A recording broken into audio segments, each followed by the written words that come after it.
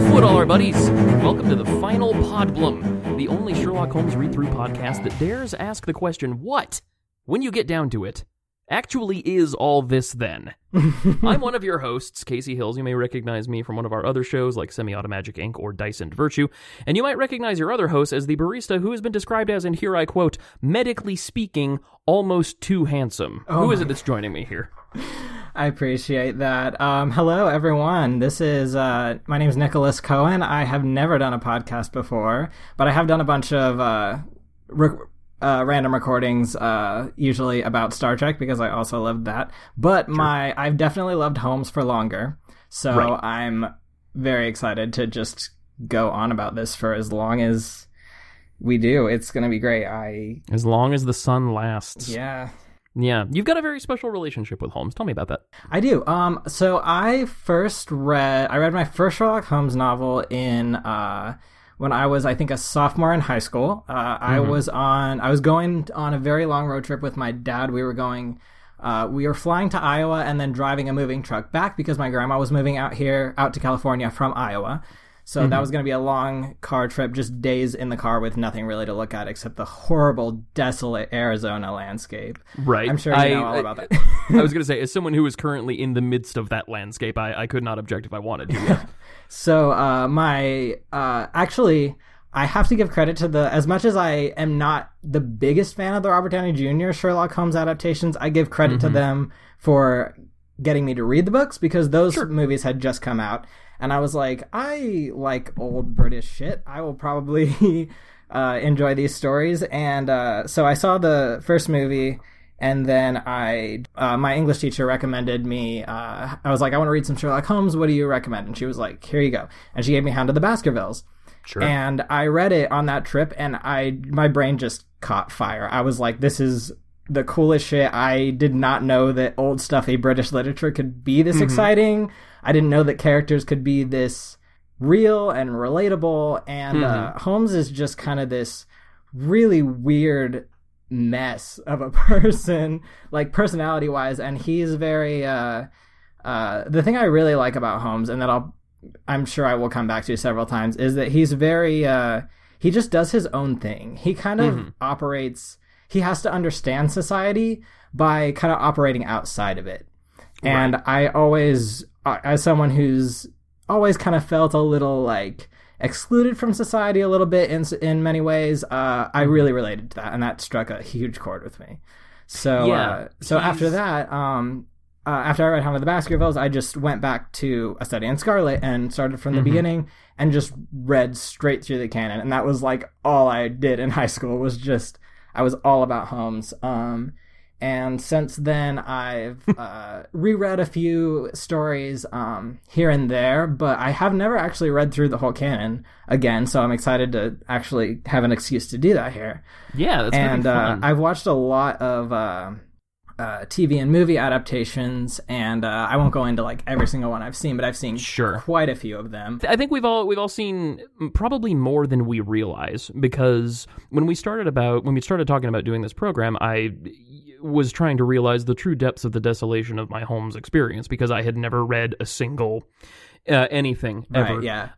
And I had seen the Robert Downey Jr. films, which are, if not good Holmes movies, they're certainly fun, well-made, they're snappy so much action fun. movies. I love them. Yeah. Jude Law as Watson is inspired. It's so good. And of course, everybody's seen the BBC Sherlock, and of course, the greatest adaptation of all time, The Great Mouse Detective. The Great Mouse Detective, obviously. Yeah, which we just rewatched this Sunday, and it is still like it's a really ironic, like, millennial thing to say that like a cartoon from your childhood is a masterpiece, but it is legitimately a great movie. Like, if you just take away that they're mice, it's perfect. Oh no, it's so much fun, and it's a really cute kind of like tribute to Basil Rathbone's Holmes as well. Who does make a brief cameo appearance. Oh yeah, right, as the voice of Holmes, right? Oh my god, yeah, no, I love Great Mouse Detective. Yeah. So yeah, my personal actual favorite TV Holmes adaptation is it's either, I think it started in the 70s and went through the 80s. It's a very British Holmes adaptation with Jeremy Brett. Sure. He's my absolute favorite screen Holmes ever. I think he really just like devoted his life to the part. And if you ever get a chance to watch any of those episodes, they're absolutely amazing. They're very accurate in their book to screen adaptation. It's a British production, so of course they're going to be like, this has to be word for word. And watching that is just like watching those episodes to me is like, just if you read the story and then watch the episode, it's amazing. It's like watching it come to life, and especially with how close it is to the text too. That's always really fun. You know, that's wild, because sometimes when they make an adaptation that's too accurate to the text, it can kind of be flat. That's happened a couple times. Like when I read The Exorcist, after having been a fan of the film for so many years, I was like, well, this is just reading the movie. There's nothing new here. It doesn't end with David Wong's excellent John Dies at the End as well. They made a movie, which was good. I'm not saying it's a bad movie. Yeah, sure. I'm just saying, I definitely read this. Yeah, and here it is on my television. So it's interesting when they manage to keep the accuracy and imbue it with enough life that it's worth experiencing on its own merits. Oh yeah, absolutely. Well, this is going to be fun. We're going to go through the whole canon eventually. That is the goal. Hopefully, and you have given me to understand that for the most part they can be read in any order, but that we started with the chronological first, both in world and publishing wise, A Study in Scarlet from 1887. Yes, I just thought that would be the best place to start, just because it's where the characters are introduced. Yeah, Holmes and Watson meet each other, which we've all seen a million times. That's kind of the archetypical Holmes thing, is that, we'll get into that. Yeah. So anyway, we're starting with A Study in Scarlet. You will find in the show notes that we have posted, if, like myself, you have never read it because you haven't had the time, or you're intimidated by, your classical literature. Oh, and that was another thing I wanted to say. When you talked about that you didn't know, go ahead, take sip upon sip of your vitamin water. Don't on my account. You got to quench that shit, son. When you spoke about the accessibility of it, which you had not predicted, I had a similar experience with Edgar Rice Burroughs, who was a contemporary of Arthur Conan Doyle's, the same time period, if not the same literary, circles. His John Carter of Mars books, which I'm not saying they necessarily hold up as good. He was a slave owner. Moving on. Yikes. Yikes. But it's wild to me that you can pick up something that was written 130 years ago now, and you can just read it. Yeah, it's just right there. Exactly. There are some little burrs that have to be sanded off, but for the most part, the machine still works, and that's wild to me. And that's also a very, American and English thing to have, because if you look at Norway, or not Norway, but Iceland, their language hasn't changed appreciably in 2,000 years. Oh, yeah, really? Yeah, which is wild. But anyway, we started with A Study in Scarlet. Let me get over to my notes here. So, what do you know? Tell me about Arthur Conan Doyle. Oh man, Conan Doyle was wild. ACD. Let's see. I've read a bit about him just because he's so interesting. He was actually a doctor. I think the character of I don't know if he ever actually said this, but the character of Watson was definitely a bit of a stand-in for him. Not completely, but it was just kind of he honestly didn't bother to give Watson that much of a personality. He was clearly focusing all of his energy on Holmes. Well, and something I noticed while reading was that Watson was exactly that. He was a reader avatar. We were supposed to inhabit him and experience. He was the avenue through which we saw this amazing person, and Watson's reaction was supposed to be our reaction, which was that, Holmes, you're amazing, you're incredible. And I wondered about that, if his medical opinions on things were informed, if Doyle was a doctor. So go on, tell me more. He was, so I think he definitely just kind of inserted a bit of himself into Watson as what would I say in this situation, instead of making up a separate personality for Watson. And let's see, he what was I going to say?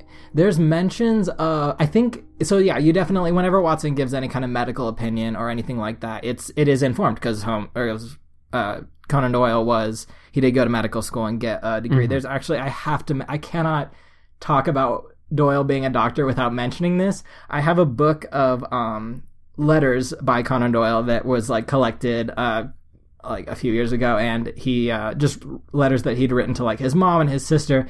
And in one of them, he's talking about how he just got his medical degree, and there's an illustration that Doyle did of himself holding his medical degree. That's so good. And it says "License to Kill" on the. That's so good. So that hopefully will give you just like a bit of an idea of just what kind of person Doyle was. Oh my God, that's wild. It's so wild to me that people were funny in the past. People were hilarious. People were great. And like historical doodles and marginalia is a whole separate thing that we could get into. Mm-hmm, I know. And so many of it just like translates so well to it's just like, yeah. So Doyle was hilarious. And a lot of his letters are really funny too. Like he's very just like lighthearted. He jokes a lot. He was Scottish, I think. And he was just so, yeah. So he had a medical degree. He was a doctor. He had a little bit of a private practice, but he really didn't get that much. He was very much like an excitement seeker. He worked on whaling boats for a while as like the medical person there, and fell overboard several times into the like icy water. Like he writes about this, and that's so good. Dear diary, fell off a boat today, met a whale. Like, oh yeah, fell overboard today. I'm fine. Don't worry, Mom. Don't worry. And so yeah, he did that for a bit, and then set up a medical practice after a while. But it was just so slow. And he was so bored that's basically when he started writing the stories. He was like, dude, I want to try writing. I'm going to make up this detective character. And he had so much time with his, like, not consulting people for medical advice that he was able to just write all these stories. And people just immediately just fell in love with the character of Holmes. And so and also at the same time, he realized that, because back in this day, I don't know if you'll believe this, but you could actually make money from writing. And he did. So he realized, like, oh shoot, people really like these detective stories. So, and you know, I like writing them. It's pretty fun. For now, he definitely did not think that the rest of his life. Right. He actually got really sick of Holmes at a certain point. I was going to say, see Agatha Christie and Poirot. Oh yeah, no, exactly. He hated Holmes by the end of like his career, but he had to keep writing the stories because people loved them. People were just eating them up, and he was making money off of them. But what you gonna do? Yeah, but it's kind of nice reading Study in Scarlet, because this was before all of that, when he still like when Holmes was just born, and Doyle really liked him still, you know. So well, and that's actually something I wanted to get into, and we'll get into the actual story of the thing in a minute. But knowing what you just told me, it's. So Doyle was, if I understand correctly, he was also a spiritualist, right? Like he believed in fairies and magic. He sure did. I think that came a bit later in his life. I don't know how spiritual he was before, but his first wife died, and then I think he lost like a sibling or some other family member, and it was after those deaths that that kind of triggered his getting into spiritualism. But yeah, he was definitely. He was a really interesting mixture of a scientific person, obviously being from a medical background, and a very spiritual person as well. Like that's something else that caught my interest. Was, it seems to me, knowing very little about ACD, but even just from what you've told me, that Holmes and Watson are very much two sides of his own personality, because it's fascinating that you mention he started writing these specifically because he was bored. Yeah. And the need for stimulation and his need for adventure and for input, essentially, which is very clearly a trait of Holmes's, even though, like, Holmes goes through so much character development and retconning, and, you know, it's wild, but really consistent is that need for stimulus, for work, for problems. Yeah. And so it's interesting that he put his own thing in there. And the thing that got me is later in the book, Holmes actually quotes the Bible in context, which is, I think it's like in a cool, badass one-liner context, but he still does it. And there's this trend in the modern day towards intellectualism and intelligence being mostly equated with lack of religious or spiritual belief, which, this isn't the time or place to touch on that. I knew you were going to bring up religion somehow. I am never not going to, my buddy. No, go for it.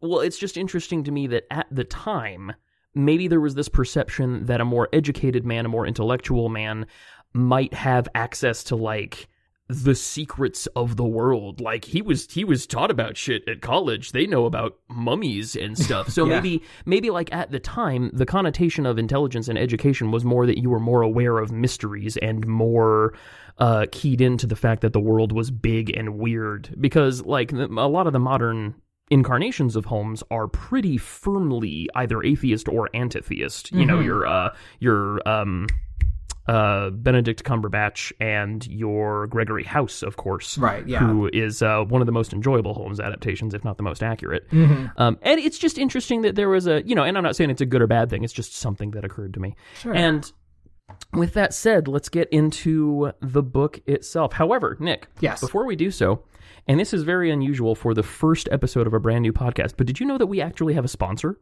Oh, we do? No way. Oh, we who do. Is it?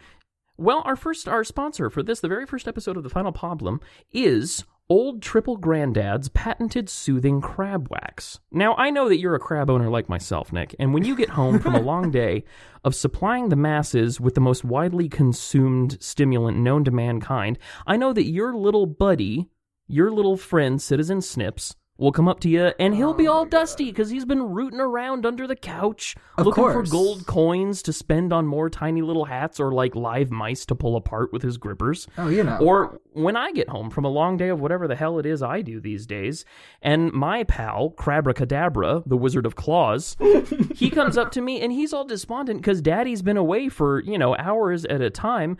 I know that there is nothing you reach for and there's nothing I reach for except for a pyramid of old triple granddads. You just put a dollop of it on the carapace. Mm-hmm.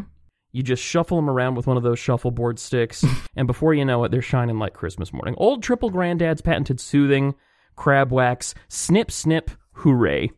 So, here we are, A Study in Scarlet, which, again, I think we got off track earlier, but you know what? Books and also audioed books are hella expensive. So we are, thank God these are in the public domain, we are going to be posting links in the show notes to free versions of both of those. Bless you, Project Gutenberg, and all of your free-to-read ilk. The best. So, you know what? Start us off here. Lead us off here, because you absolutely finished the book before we started this, right, Nick? Oh, absolutely. I definitely got more than just halfway through and stopped at the end of part one.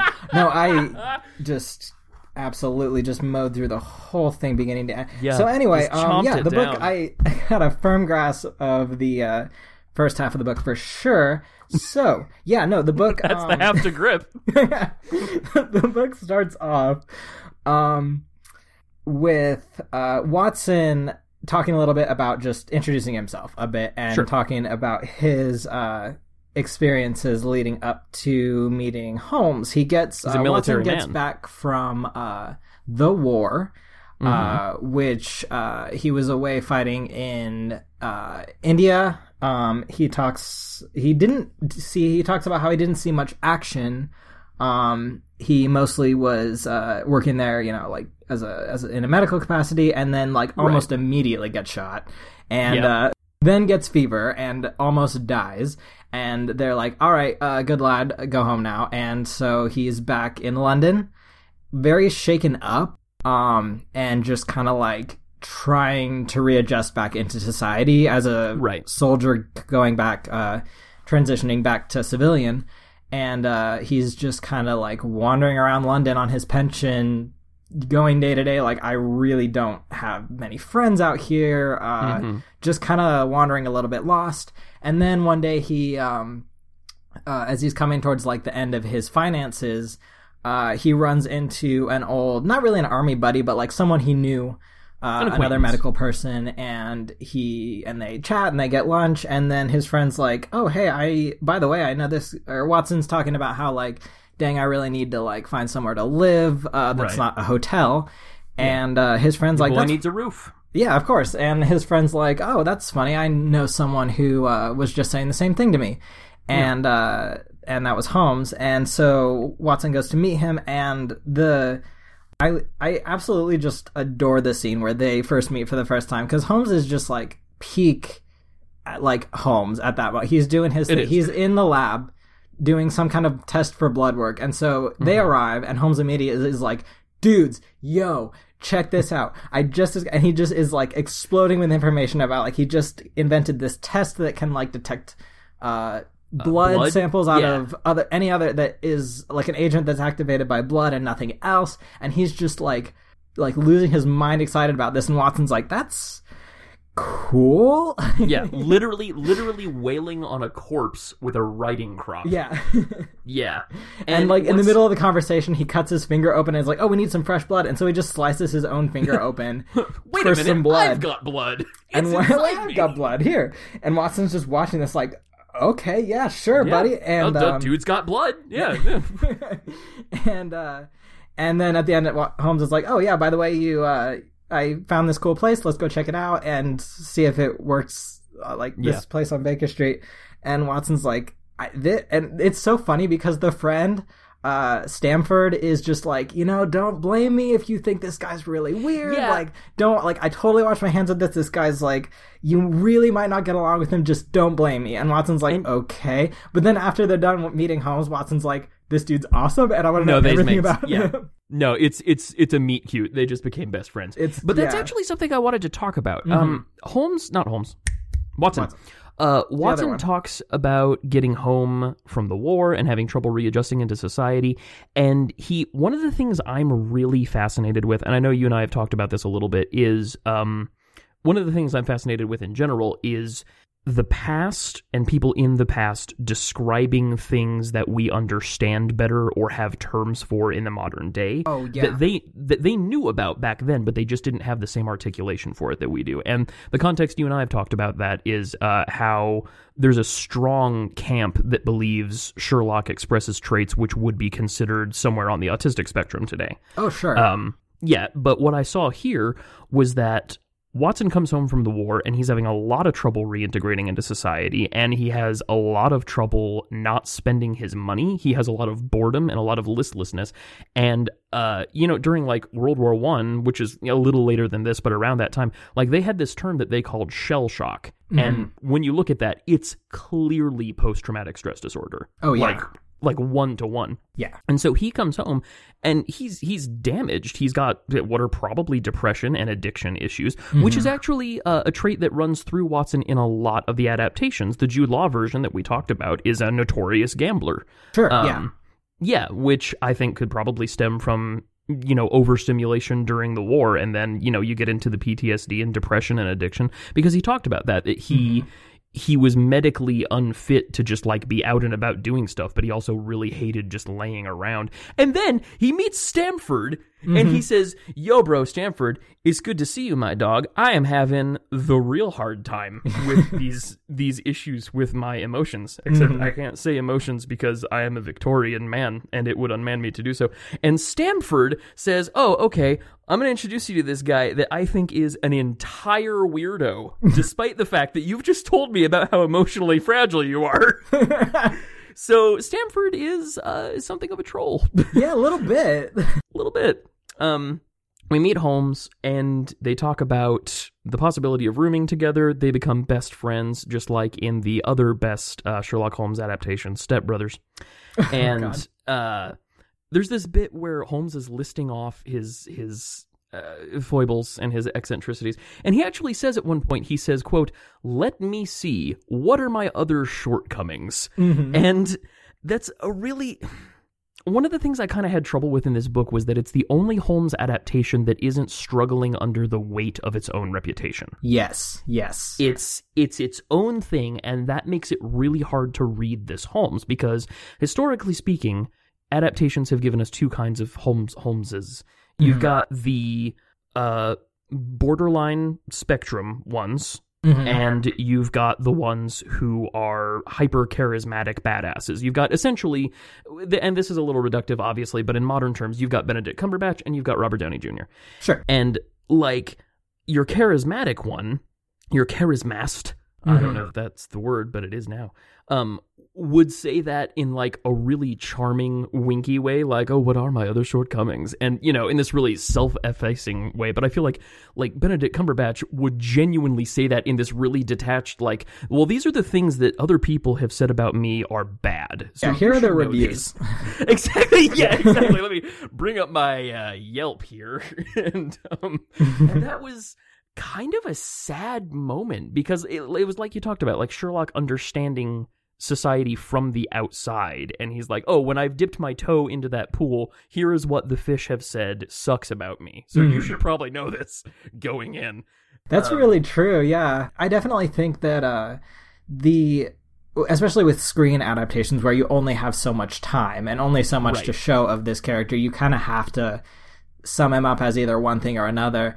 And I definitely agree. People tend to either go the Benedict Cumberbatch route where he has no emotions. He's very just standoffish and just like blunt and has no really regard for like potentially offending anyone, or he knows he might offend someone, he just doesn't care. And then like kind of like the action hero Robert Downey Jr. and also kind of Basil Rathbone adaptation does this a bit too, where he's just like nice if it'll get him what he wants, and just kind of this like good guy hero, a little bit misanthropic, but like overall just like really suave kind of dude. Right, you're Basil of Baker Street. Exactly, and he's neither and both of those things. And I think the wild inconsistencies in canon, they're actually not that wild. With Holmes, they it's more like details here and there that kind of are a little bit off because Doyle just forgot what he was writing about. And you definitely get... I think overall Holmes definitely is misinterpreted when people put him as like this cold, unfeeling, like machine of a person. He definitely understands enough. He has to understand people because he has to understand motives. He has to, to be a detective, you have to know why people do things. Exactly. Even if you don't exactly think that way, which he clearly doesn't, he at least can think enough that way to understand other people. Right. Which is what leads to his modern depiction of being borderline sociopathic, is that he understands emotions in a mechanical sense. Mm-hmm. Yeah, like he understands people and he thinks they're stupid, basically. Exactly. And not a fan. Yeah, not a fan. Don't really like people that much. I'm and in a way I kind of can relate. But but yeah, he definitely there's several times in the first few chapters where he proves that that's not true, where he's like he tells Watson at one point when he's like chasing him out of the room to see a client, like, oh, hey, I'm sorry. Like Watson says, like, he always apologized when he had to chase me out.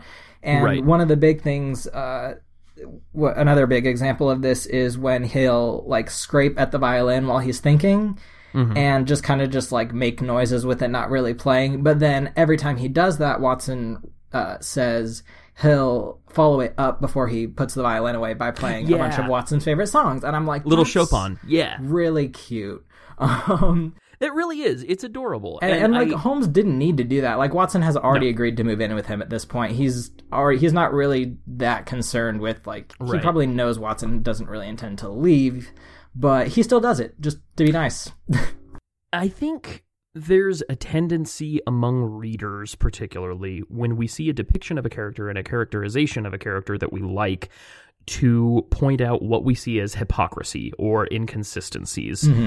And Brandon Sanderson, who is not my favorite author, but who wrote my favorite book, The Way of Kings. I like how you put that. It's so the different podcast. One of his characters says something to the effect of, my favorite character actually says, what we may call a hypocrite, or what appears to be a hypocrite, may just be a man in the process of changing. Ooh. I love Which, I mean, people can definitely be hypocrites. I'm not writing blank checks here. Oh, no, I'm for just sure. saying, I'm just saying that, like, what appear to be inconsistencies in characterization, which again are informed by our later understanding of Holmes. It's impossible to look at this book without looking at it through the lens of over 100 years of interpretation. Right.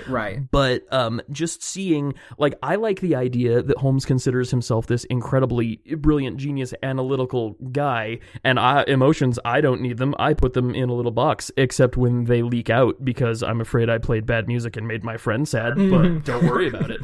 So it's just interesting to me, and just the idea that Doyle is putting both of himself into these characters, because all art is self-portraiture, obviously. Oh yeah. So just seeing him have one part of himself apologize to another part of himself, it was just interesting, and it really is, yeah. And there's if I had a point, it's long gone. Go ahead. Oh, no, it's fine. But yeah, there's another, just to that same effect, there's another moment that I really liked where Holmes and Watson are in a cab driving to the to go talk to one of the suspects. Yeah, and Holmes is kind of explaining to Watson how his reasoning worked, how he got to each of these conclusions, and then he kind of stops in the middle and is like, well, I'm not gonna tell you any more about how I figured it out, because, if a conjurer explains his tricks, it ruins his, like, you're going to think exactly. I think if I explain too much, you'll realize I'm actually a very ordinary individual after all. Right. And Watson's like, no, I'll never think that, you brought never. detection down to, like, a science, and Watson's just like, no, I think you're, like, really cool. And Holmes is just kind of like, and he, like, actually blushes. Holmes is just like, oh, shoot, like, it clearly affects him. So, like, emotions, definitely, he definitely is. And there's definitely an aspect of vanity to most incarnations of Holmes as well. Which I think when you have a character who's a genius, and like I'm not making any profound statements by saying this is probably pretty basic literary theory stuff, but when you have a character that's a genius, you have to have a pretty significant flaw to balance that out. Oh yeah. A downfall. Well, okay, so you said they were on their way to talk to a suspect. Why is there a suspect, Nicholas? What has happened? There has been a murder. A murder? Yes. Regular murder or murder most foul? Just definitely foul. Definitely very foul. Writing with blood on the wall. Foul. Oh my. It gets grim. No. So the first date that Holmes and Watson go on. I mean, the first crime that they solve together. Is a murder. Of course, it has to be, because this is a detective story. Someone has to die. And it's just this very the conditions of the crime. What makes it kind of weird are the conditions of the crime are strange. Someone is dead in an empty house, and but they weren't. And there's blood. Someone has written in blood on the wall, Rasche, which is the German. I did not pronounce that correctly. Which is the German word for revenge. Allow me. I believe go ahead. single term of Antelope Valley Community College German. Oh, please enlighten me. Here, I believe it is Rasche. That was wonderful. Thank you. Thank you, Frau Preschler. You were the most terrifying teacher I've ever had. Respect. Credit where it's due. And so we've got German writing in blood on the wall. We've got a guy who's dead, but not of stab wounds, of poisoning. And then we've got... Where'd that blood come from? What is going on? And and so Holmes shows up to this crime scene, and he's got two detectives basically fighting to tell him their opinions of it. They're like, we don't really know what's going on, and adorable. But we want, like, eventually we want the credit for it, but we need you to help us. Like, please, Holmes, please help. Well, and it's because it's Gregson and Lestrade, the famous Lestrade, and are they eventually combined? Because in a lot of the modern adaptations, Lestrade is called Greg Lestrade. I guess so. Like a composite character, like we don't need two of this guy? Kinda. I think Doyle kinda ended up doing that. He does keep both of them on as recurring characters. I think a lot of adaptations do combine them into one person, and the first name Greg, like in Sherlock, his name is Greg Lestrade. And I think that is a reference to Gregson. But Lestrade or Lestrade, I'm still not 100%. I've heard it pronounced both ways among adaptations, so even I don't know how it's pronounced. I like Lestrade. That's how they say it in the Jeremy Brett version.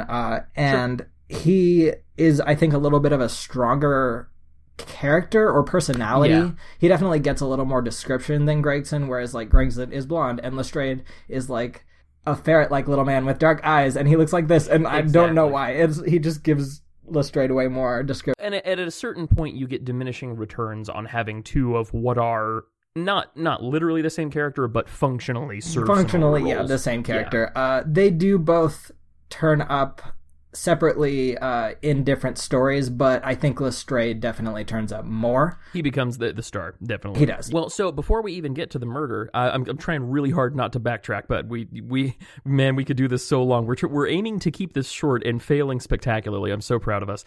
They do move in together before their first date, even. Well done. And we get a description of Holmes' domestic eccentricities. And I've got a quote here.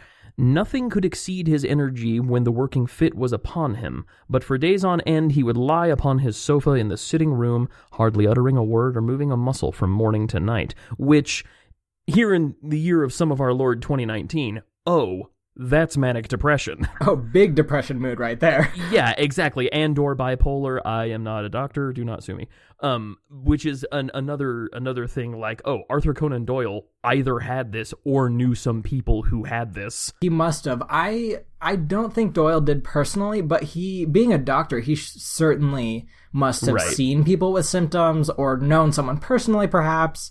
Yeah. I know, I feel like I should mention that not the entirety of Holmes's character, but a great deal of the Sherlock Holmes character was based off of, I think it was Doyle's teacher at medical school, Dr. Joseph Bell. So a lot of the Holmes character came from that guy. I don't know if that has anything to do with like any type of personality or mood disorders or anything that Holmes might have had. But yeah, no, I definitely am thinking about that bit now, and it's like I kind of just want to diagnose Holmes with something. I think everyone does. Everyone is like, nobody, or at least even if it's not like a mental issue, like what makes someone want to devote their whole life to solving crime? Doyle never gives us frustratingly, Doyle never gives us any backstory on Holmes other than he has a brother. That's it. That's all you really get. We don't really know where he grew up. All we know is that some of his ancestors were French and he has a brother. That's pretty much it. We don't know if something like happened to Holmes in childhood that just like maybe someone close to him died or was murdered and that was like the spark of his origin story. We don't know. And I think the fact that we don't know, that there's so little backstory on Holmes, just makes him even more romantic to people. Yeah, because he can be whatever they want, essentially. Anything could happen. I think Jeremy Brett, who played Holmes in the 80s version, wrote Holmes's a whole history for him, basically, where like something like that happened, where like someone he knew, there was an inciting incident. Yeah, this whole thing, just to have that in his psyche while playing him. There's another there's a show, I believe it's on NBC right now, with Freddie Highmore called The Good Doctor, which in which he plays an autistic surgeon, which a non-autistic person playing an autistic character is dicey, but apparently his portrayal has been very well received by the autistic community, so fair enough. But anyway, it's clearly like House. It's clearly a Sherlock Holmes adaptation in everything but name. And there is, it's really good. It's on Hulu. You should check it out. There's an inciting incident there with his brother that it doesn't turn him autistic or anything, but it turns him towards the path of medicine.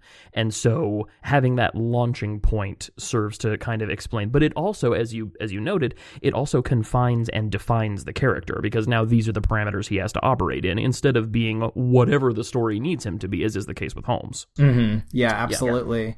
Yeah. So there was a murder. I'm sorry, go on. That's all right. Yes, there was a murder. You wanna go a little more about the story? Well, yeah. There's let's see here. There's a murder. They show up. Holmes does some wacky shit. Some wacky shit. He's crawling around. He's smelling the dead guy's mouth for poison. Yep, he's poking stuff and finding clues. And he does actually work with the detectives. He does, yeah. There's this in adaptations. There tends to be this sort of, not necessarily adversarial, but like the cops kind of resent it when he shows up. Mm-hmm. But in this original one, they're like, "Oh, thank God." Yeah, right. Exactly. Like, and I actually like that a little bit there, which again shows that like Holmes he can work with other people without insulting everyone in the vicinity. Yeah, they show up. So there's an interesting... Detective fiction was a new thing at this point, a relatively new thing. In fact, Holmes makes reference to... Where did it go? Yeah, it's clear that Doyle read up, like he was reading some detective stories exactly. when he came up with this idea. Yeah, he references the one that Edgar Allan Poe came up with.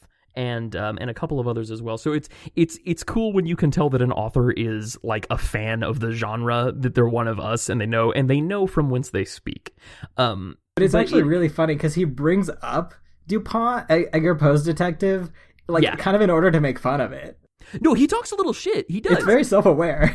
It is, and it's interesting because it occurs to me I'm not a big consumer of detective fiction, or I am, but it's only Jim Butcher's Dresden Files, in which the detective is a wizard. But it occurs to me that there are two kinds, essentially, again, very reductive, two kinds of detective story. There's the here are the clues, can you solve it, or the watch the detective solve it. And like Poirot and Holmes seem to me to fall squarely into the latter category. We are here to watch Holmes and Poirot do this thing. We are not here to try to get to the end before they can. Mm-hmm. Yeah, absolutely. And especially, and I noticed this like immediately reading it the first time. I was like, I must be like dumb as fuck because I can never figure out what he is, what he gets to. But I think a lot of that is because of the historical aspect of it. Like a lot of the things he's deriving clues from come from things that don't even exist anymore, that we don't even think about. Like obviously there's not going to be carriage tracks. There's not even going to be tire tracks on most roads because we have asphalt now. It's like just a lot of the things that, I feel like if you were a really good...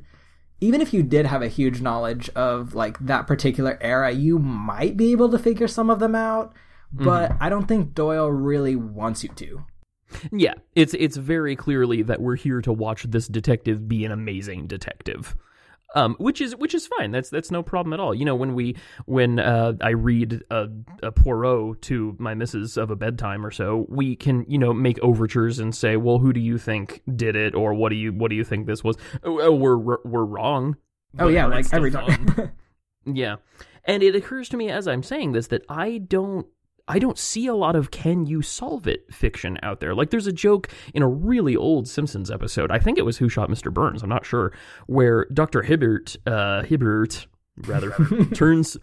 to the camera and says, well, I certainly can't solve it. Can you? And he just points at the viewer, and then it's actually Chief Wiggum who says, well, I'll try.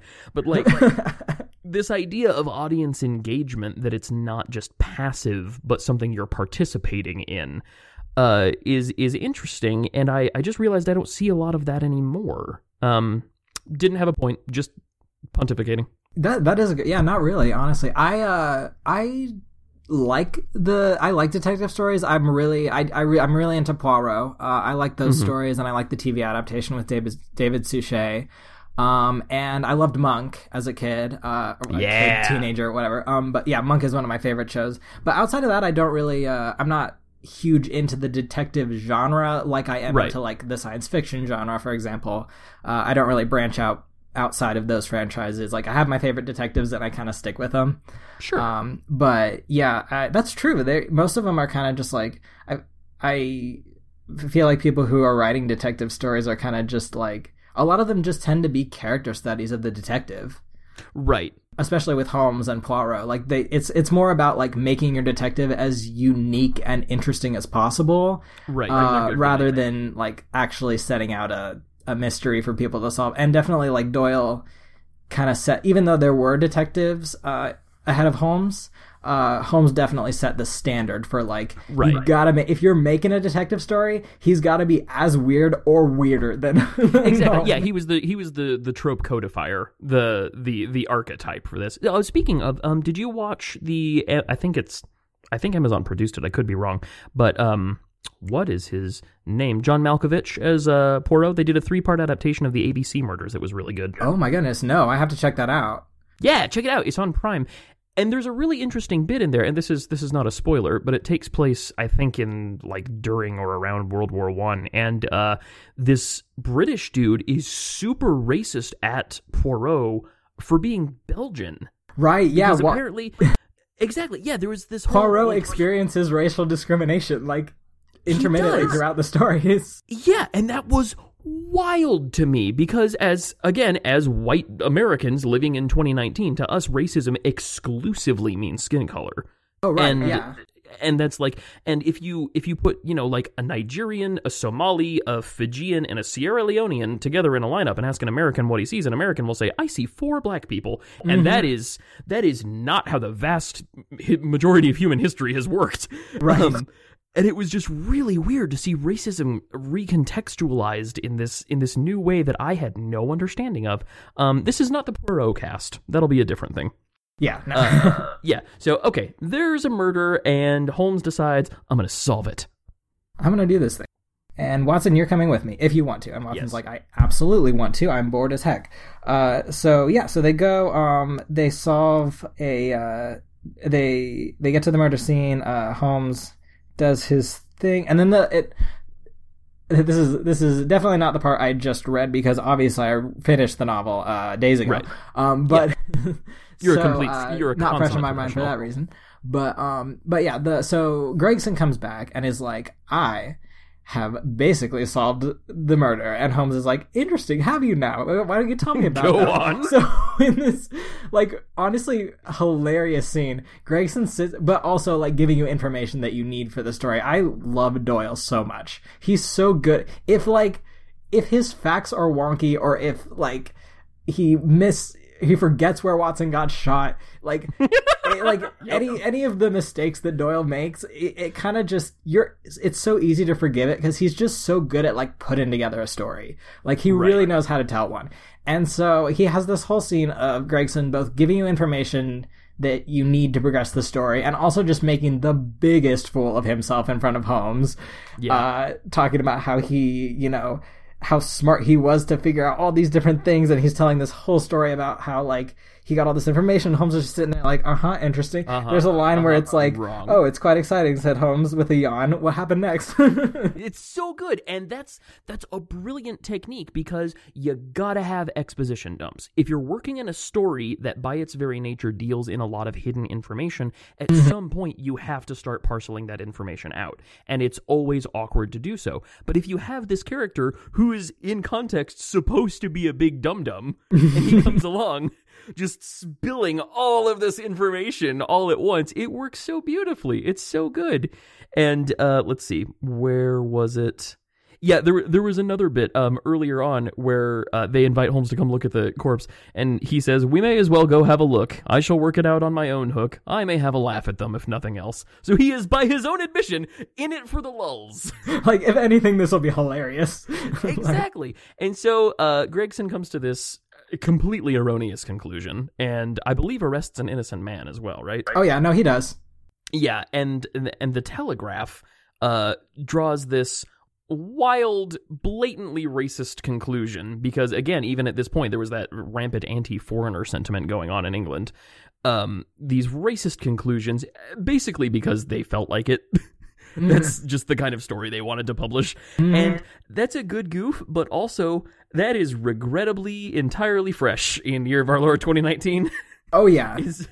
Yeah. Honestly, the biggest, obviously the being, not to excuse it, like, oh, it's old, you know, of course it's going to be racist, but like obviously the biggest problem with the Holmes story is like there definitely are like, oh yeah, you know, Holmes is socially just at the top of the chain. He's a white male in England. You know, he's at the top of the privilege, and so was Doyle. So yeah, there's definitely going to be stories or like pieces of stories or characters that turn up that are just huge racial stereotypes, just horrible racial stereotypes, and it's very regrettable like product of its time there. I don't even think that much later. It might have already happened. We're kind of jumping around a little bit, and we'll try to nail this down a little bit in the future, but it's not a big deal. he has a street gang of little Arab children who are consistently described as dirty. But what's weird is, well, no, I to actually, not to like excuse the words out, but they're not actually. Street Arab was a term that just meant like homeless little kid, basically. That's not better. They're white kids. It's not better. No, not at all. Like that, that term should not have been used at all. Like, it's definitely still like very uncomfortable to read. But yeah, I'm just like clarifying there that they're I did not know that. That makes a lot more sense, because my point was going to be that they weren't described, and I'm not like, give me that racism, ACD, but I mean, like, he calls them Arabs and then proceeds to not elaborate on that at all, and it actually confused me. Yeah, it was basically just a term that meant like Oliver Twist and Company, basically. Adorable Dickensian street urchins. Yeah, sure. Of course, obviously. Yeah. All right, so Holmes says, Gregson, you're adorable, but no. But no. And then sets up into motion his own chain of events. And he turns to Watson, and he does this thing that we see in every iteration of the story, where Holmes is 9 steps ahead and says something to Watson that seems completely unrelated because he's just not on his level. But he turns to Watson and he says, have you any arms? Meaning weaponry. Right. And I just love that, because he's basically, they're trying to entrap the person that Holmes believes has actually did the murder. Mm-hmm. And I love this idea of like, yo, Watson, I invited this dude who we're pretty sure already killed a guy to come over to our house. Are you good to cut a bitch down if shit gets real? Like, right. Watson's just sitting there in the corner like, damn, like, I'm really engrossed. And then Holmes is just suddenly like, oh, by the way, you have a gun, right? Can you bring that out? Can you clean it? And Watson just like, oh. Like, Holmes basically just tells him to roll for initiative. Exactly. He does. Yes. You can just ready in action to draw iron if need be. It's so good. It's great. There's the best bit in the entire book. I enjoyed this a lot. I'm so glad. It's not that I wasn't anticipating enjoying it. I just didn't really know what I was getting into, but I enjoyed it a lot. There's a bit after Gregson finishes spinning his wildly incorrect tale. He says that he's tired and that he's thirsty, and asks, I believe, Watson for a drink, and says that he's tired out from all the brain thinking, and says, you will appreciate that, Mr. Sherlock. He says he's tired from the brain thinking, and says, you will appreciate that, Mr. Sherlock Holmes, for we are both brain workers. Right, just putting himself on the audacity to just like put himself up on Holmes's level. And like it makes me so happy that even 100 and whatever years ago, that there's this fundamental human thing of nothing in the world being quite so galling as someone acting like they're just as good as you are at something, and they are fucking not. Like, as someone who works in retail, oh my god, that really struck home with me. Yo, same. I felt that emotion. I work at an urgent care, and I get people who call up saying, well, why didn't the doctor give me this medicine? I know what heals me. And I'm just like, oh, okay, well, there's no reason for me to be here at all then. Physician, heal thyself. Oh my goodness, I did not know you went to medical school. Forgive me. I apologize. No, I didn't hear your diploma coming through the phone.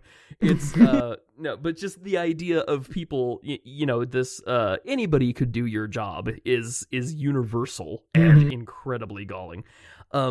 There was a weird thing that happened where Gregson, in the course of enumerating the many, many things about which he is fundamentally wrong, he does this weird literary device of recounting an entire conversation he had with another party, the party that he believes led him to arrest this wrong person. Yeah. And this conversation is so elaborate and clear and improbably eloquent. And while I was reading it, I thought, Gregson is not this smart.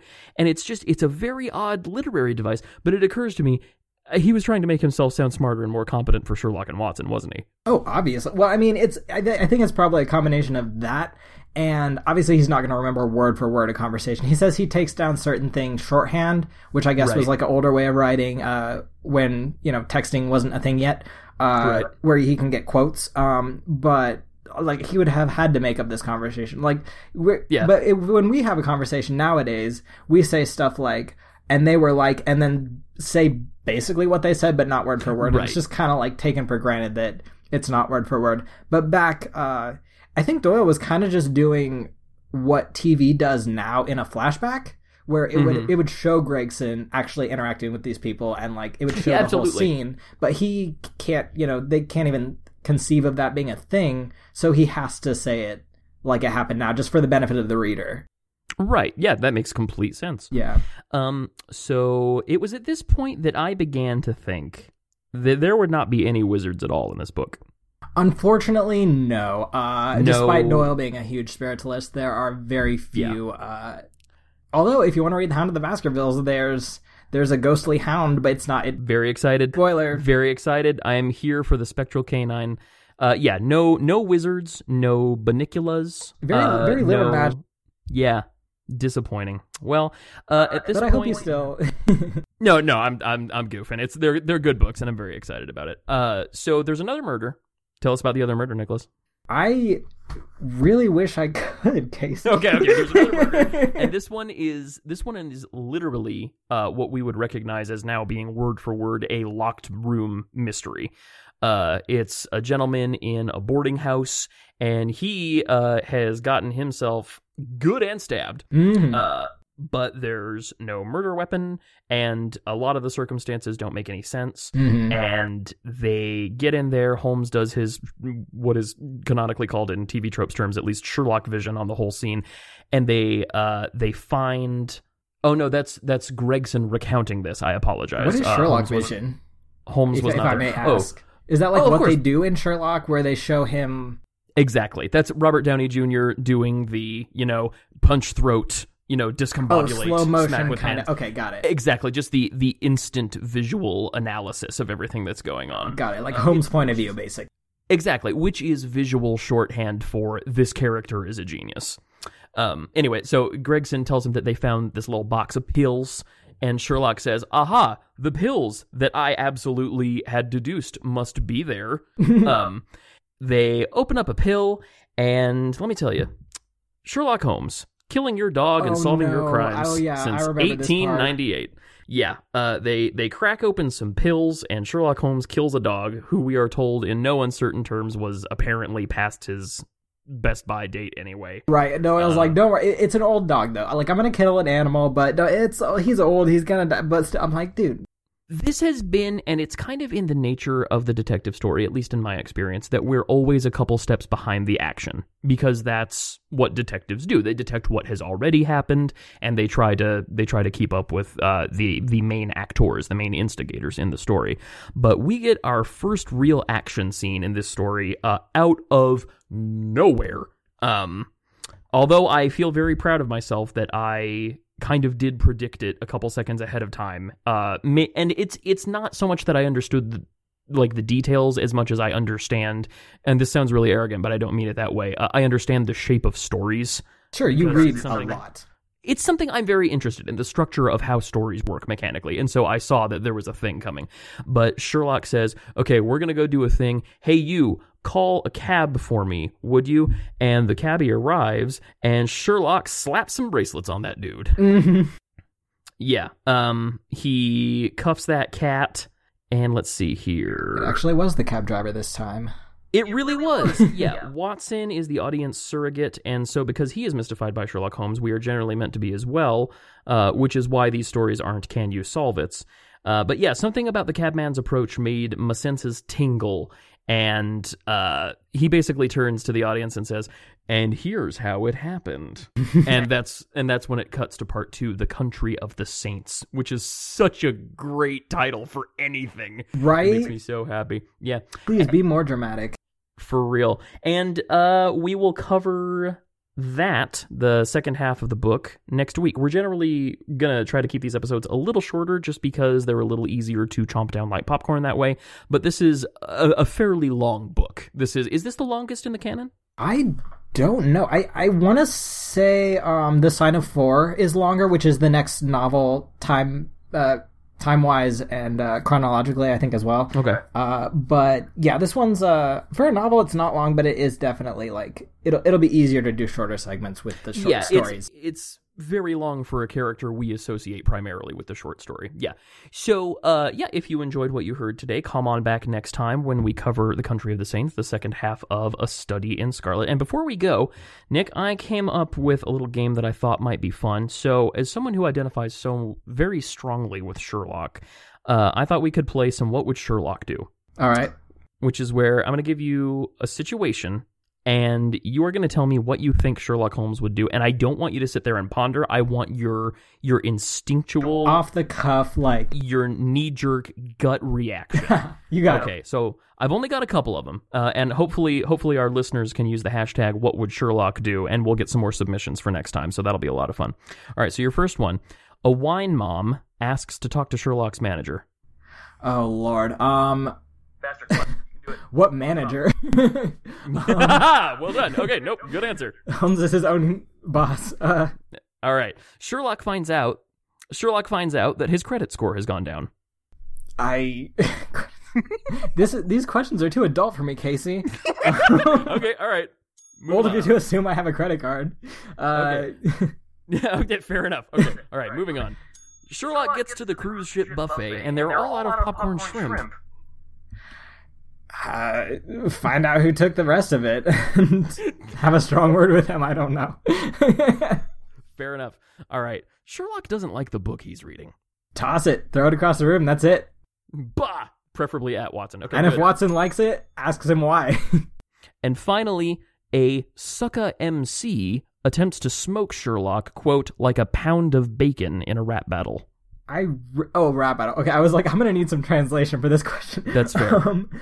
Oh, Lord. Geez. Am I being timed here? Is it? I mean, we got dings. We got dings coming in. We do have dings. The dings are stressing me out. Rap battle.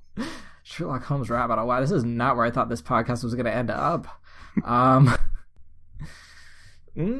feel like all right, don't worry about it. I feel like he just shoved Watson in this spot up to the mic and just Probably be like, you know what? Yeah, I'm gonna outsource this. You deal with this, Watson. Yeah. Well, that's all right, Nick. We'll figure that out later. Did you know that in England they call bacon the Queen's yardstick? What? You know what? I believe it. I don't even. I've never heard of it. True, because she used it back in like less approachable Queen times. She would use it to bribe little filthy street urchins, street Arabs, if you will, to stand at least a yard away from her. And so to this day, you can walk into a breakfast mine in London and you can ask for 18 Queen's feet. You'll get 6 slices of bacon. 100% true as long as you don't. Yeah, 100% true as far as any of us are willing to be concerned. So, friends and neighbors, thank you for joining us here on the inaugural episode of The Final Podblum. You can find us at The Final Podblum on Twitter. Again, we'll be posting the full text and audio, free as hell audio, so I make no promises for the quality of that. But in the show notes, please tweet at us. We would love to hear from you. I can be found at Hotel Theotokos. Nick, do you want people to find you on Twitter? Sure, go for it. Where can we find you? You can find me at Wayfarers_all at Twitter. I post a lot about Star Trek, though, so just a disclaimer, that's mostly what I use Twitter for. I mean, both of us do. We operate in a very Star Trek pool. Yeah, it's absolutely my personal Twitter. All opinions are my own and no one else's. Yep. Feel free to follow us on there. You can probably find us on Facebook by the time this comes up. You can listen to the other shows made by all of our buddies. You can listen to me play D&D with our buddies Dylan and Christina over on @DiceAndVirtue, which is a lot of fun. And by now, hopefully, we'll have some other shows up as well. Who knows? In any event, all our buddies, thanks for listening. We hope you have found this enjoyable. And if you haven't, well, then you know what? We're sorry. That's your prerogative. Exactly. Yeah, you can join us next time in wildly inaccurate Mormon country, and we'll see what Arthur Conan Doyle has to say about then. Until then, all our buddies, the game is afoot. All right. Sign off. So long.